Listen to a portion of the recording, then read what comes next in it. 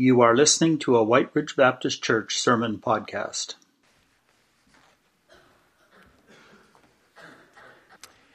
If you would take your Bibles and turn with me to Ephesians chapter 4, we'll be reading verses 1 to 15. Ephesians 4, verse 1.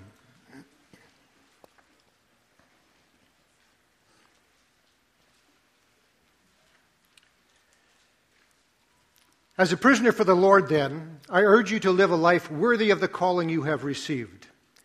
Be completely humble and gentle. Be patient, bearing with one another in love. Make every effort to keep the unity of the Spirit through the bond of peace. There is one body and one Spirit, just as you were called to one hope when you were called. One Lord, one faith, one baptism, one God and Father of all, who is over all and through all and in all. But to each one of us grace has been given as Christ apportioned it.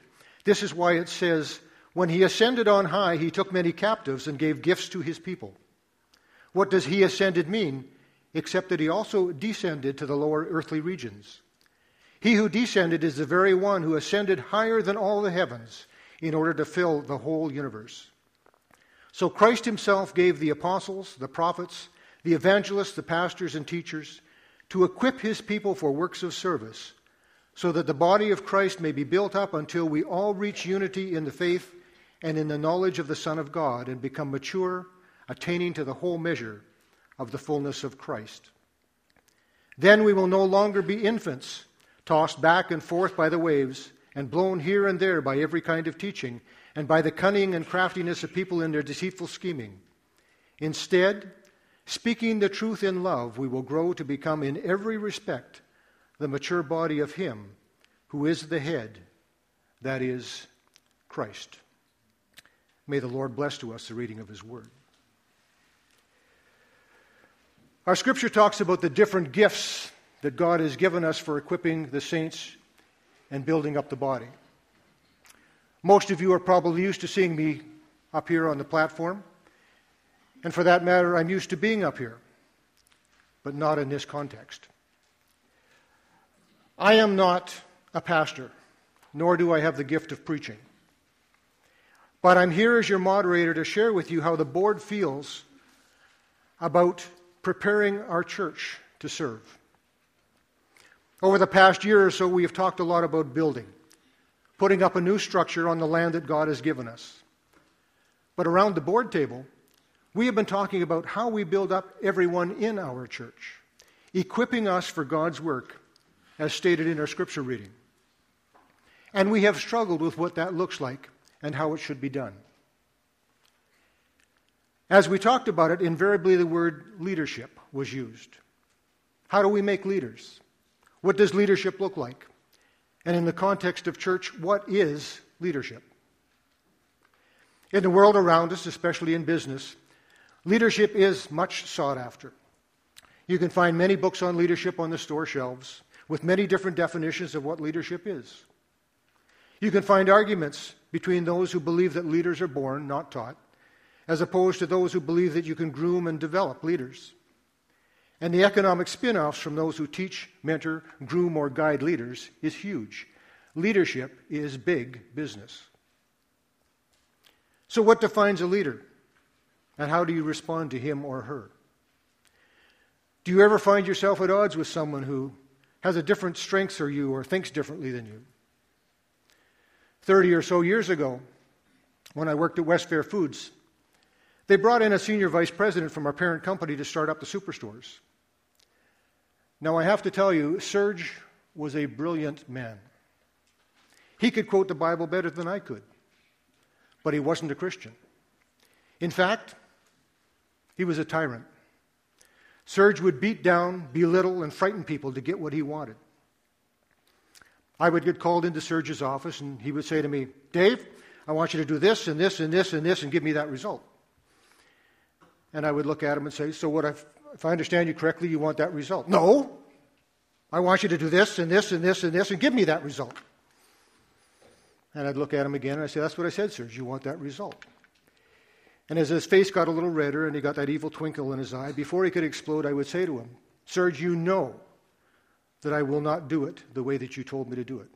But I will give you a better result than what you asked for. To which Serge would reply, get out of my office. Now, this would happen quite regularly on a number of different topics, but usually with the same result. I couldn't and wouldn't do it Serge's way because both my strengths and my beliefs were different. Plus, if the truth be told, I didn't like his methods. But the surprising part was I was about the only person in the whole office structure that Serge respected. The fact that maybe we both like to discuss our points of view at length probably didn't hurt either. And also, truth be told, I was actually going to say argue, but Pastor Terry said last week that we weren't supposed to grumble, complain, or argue, so I changed it. So what makes a leader a leader? Most often it's an issue of authority or power, or a combination of the two. Now, you have graciously elected me as your moderator and chairman of the board. You have granted me the authority, but I have to earn the power or the respect. And that is done by trying to be a good leader and helping us to move forward under God's control and guidance. The word authority is derived from the Latin word auctoritas and can be used to mean power given by the state or by academic knowledge in an area, something like a subject matter expert or a subject matter authority. In the social sciences and politics, power is the ability to influence or control the behavior of people. If people are willing to follow you, you have power. You saw this in our civic elections this past week when the candidates for mayor sought support from large groups like unions. And Joy Smith, the member of Parliament who spoke to us a few weeks ago, alluded to this in the House of Commons when she went looking for support for her private member's bill on human trafficking. The more followers you have, the more power. So auctoritas historically was restricted to discussions on the political history of Rome. But the beginning of the phenomenological philosophy in the 20th century expanded the use of the word. That philosophy started to look at experience and consciousness and expanded that whole meaning of authority. Now, in ancient Rome, auctoritas referred to the general level of prestige that a person had in their society, and as a consequence, his clout, influence, or ability to rally support around his will. Auctoritas was not merely political, however. It had a numinous or a divinity content and symbolized that mysterious power of command that you saw in heroic Roman figures. If you've read anything about Rome's emperors, you would have noted that some of them thought of themselves as gods. They were considered divine, at least in their own mind. And then the Apostle Paul was arrested and chained to the Praetorian Guard, and the true God came to Caesar's household. How ironic is that? This morning, as the worship team was leading us, we sang, "All authority, every victory is yours," talking about God. And in Colossians, they said that all power and authority reports to them. They have the supreme power and authority. So what is a leader? And who appoints him or her? At the level that I worked in business, I usually had a degree of authority that allowed me to direct the work and results of others. So from that perspective, I was granted the leadership to lead those below me in position or authority. A leader leads others, and that usually results from building the trust, capability, and belief that those around you recognize and decide that they will follow. So what does that say about our personal strivings to be leaders? Is it a case of wanting to do all the work and make all the decisions to lead you into something better? Or am I simply looking for followers who will look up to me? Have we fallen into the humanistic trap of wanting to be godlike or divine? God has already made us part of him, as we see in 2 Peter 1:4, by which he has granted to us his precious and very great promises, that through these you may escape from the corruption that is in the world because of passion, and become partakers of the divine nature. So how do we make leaders within the church? Or should we? Part of our influence from the world around us is that we think that nothing can happen without leadership. A Barna Research survey indicates that only 8% of today's pastors identify leadership as a primary spiritual gift. Only 8% of our pastors figure that they have the gift of leadership. So how can someone without the gift of leadership lead? Our scripture passage answers that question. In verse 11, it tells us the who. It says that Christ himself gave the apostles, prophets, evangelists, pastors, and teachers. And if Christ is the one giving, there is no greater power, nor do we need anything else. Then in verse 12, we are told what these gifts are for: to equip the people for works of service. Verses 12 to 14 tell us the why. So that the body of Christ may be built up until we all reach unity in the faith and in the knowledge of the Son of God and become mature, attaining to the whole measure of the fullness of Christ. And finally, in verse 15, we see how. Speaking the truth in love, we will grow to become in every respect the mature body of Him who is the head, that is, Christ. So do we chase leadership? There actually is a gift of leadership as mentioned in Romans 12, verses 6 to 8. Since we have gifts that differ according to the grace given to us, each of us is to exercise them accordingly. If prophecy, according to the proportion of his faith. If service, in his serving. Or he who teaches, in his teaching. Or he who exhorts, in his exhortation. He who gives with liberality. He who leads with diligence. He who shows mercy with cheerfulness. And then above that, there are the equipping gifts that have a leadership effect, as taught in our scripture reading from Ephesians 4. Gifts that mean that we're all going to approach situations differently. Now, I'm the moderator of the church, and Pastor Terry is the senior pastor. Would it surprise you to know that Pastor Terry and I sometimes disagree? Would it concern you? Well, it doesn't bother Pastor Terry or I, because what we agree on is the means towards the end, not the end. When it comes to God and serving Him, we are in total agreement. And we have another agreement. We made a commitment, a promise to each other when we first started to work together that we would never surprise each other in a meeting. And that has forced us to meet privately first to ensure that we understand each other's perspective and to discuss how we will present the differing points of view. And it has been invaluable in helping us to lead together and is appreciated by us both, co-workers in Christ. But on top of all that, what I find really humbling is that God doesn't really need us. He can do everything that needs doing much better than I can do it. But He still accepts my service and puts up with how I do it so that I can learn and grow and come closer to Him. My service is a matter of worship. When Joy Smith was here a month ago, she talked about just following God's will and then trying to accomplish something in whatever circumstance that He put her. She said, "Be bold, do not fear. If God puts you in it and wants something done, it will be Him causing the result and will not depend on you or me. So be bold. Enjoy the ride." Over the years, probably decades really, our church has decided to send people to leadership conferences and to study different material to help us to develop new leaders. And I really don't see that changing. We want to help our people to grow and to step up into new positions of leadership so we can continue to grow our church. But in order for that to happen, we need to know what we're supposed to be. What we need is not so much leadership as a leader shift. We need to look at God and ourselves to determine how best to serve. As Paul says in our scripture reading, live a life worthy of the calling you have received. So what does God want from us?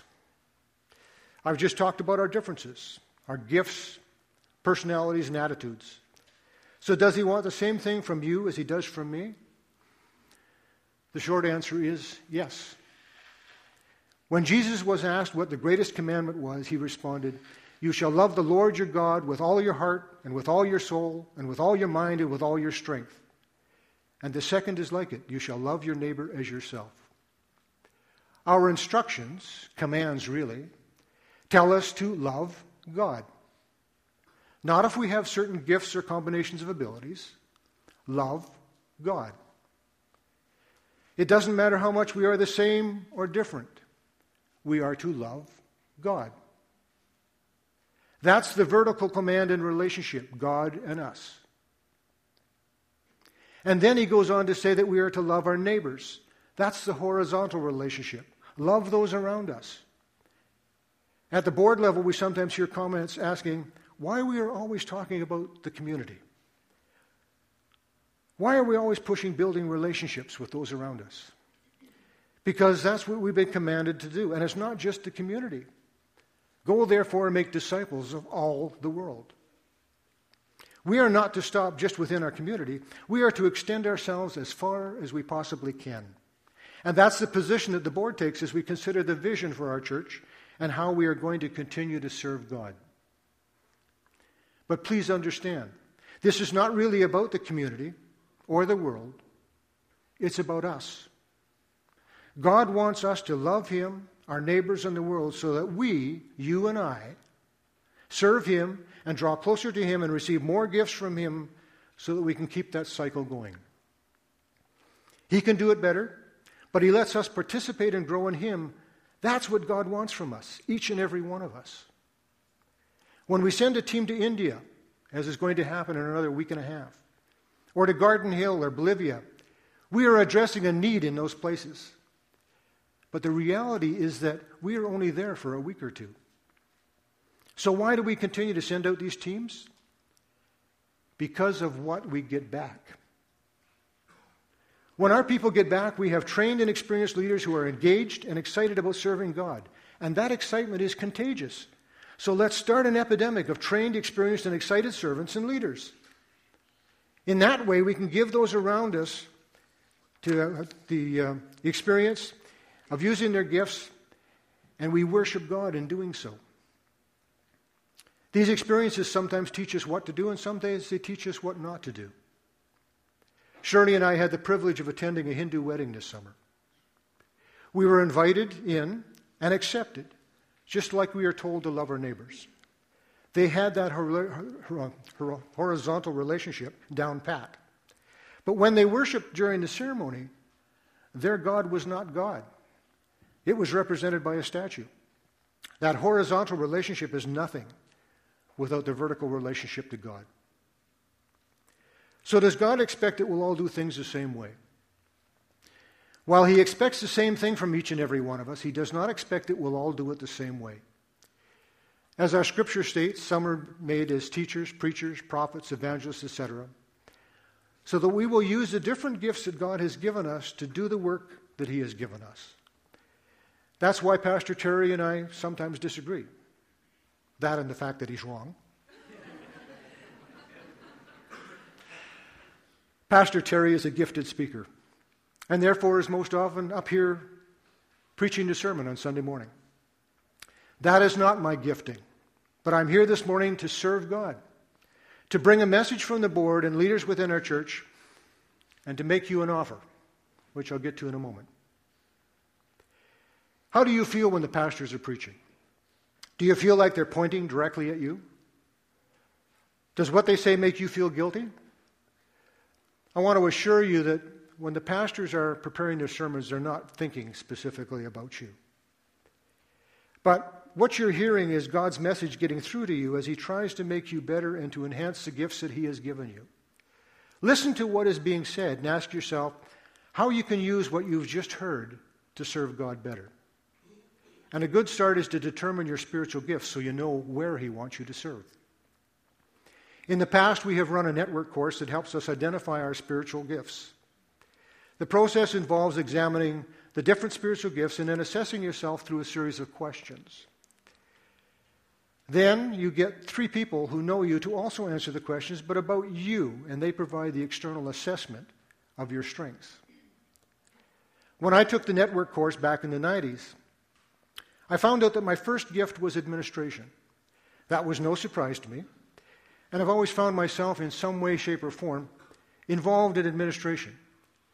But over the years, my thinking focused more on the usual definition of administration, which means the handling and organization of tasks and procedure to improve the business process. However, when I reviewed the definition as I prepared this message, it brought me back into focus. The spiritual gift of administration is defined as the divine ability to start and oversee the development of new churches or ministry structures. It says that people with this gift pioneer and establish new ministries or churches, adapt to different surroundings by being culturally sensitive and aware, desire to minister to unreached people in other communities or countries, have responsibilities to oversee ministries or groups of churches, and demonstrate authority and vision for the mission of the church. Maybe that's why I feel so strongly about moving forward with building our new church. My second gift was leadership. And, of course, I was pleased that I was confirmed as a leader. That's the worldly influence, that everybody should be a leader. I thought that I had some leadership quality, and my external evaluators confirmed it. It felt good. And then came my third gift. Based on my evaluation, I thought that faith was my third gift. But when my other evaluators were finished with me, they said that my third gift was wisdom. Now I've got to tell you, I don't feel particularly wise. I make my decisions based on my education and experience, the same as each and every one of you do. So I just didn't see it. Where's the wisdom? However, I will continue to try and serve God and honor Him in the decisions that I make. But I do understand that my methods may be different from the way that you would do it, and that's okay, as long as we're both serving God. And that's what I was doing when I responded to a request from another good friend. Shirley and I again had the opportunity to attend another church, an Anglican church, for an ordination service to become a deacon. In their church, you have to be ordained to be a deacon, and that's about a 3-year process. Like the Hindu service, we were warmly welcomed, and their service was certainly different from what we're used to here. But we were the same in that we love and serve the same God.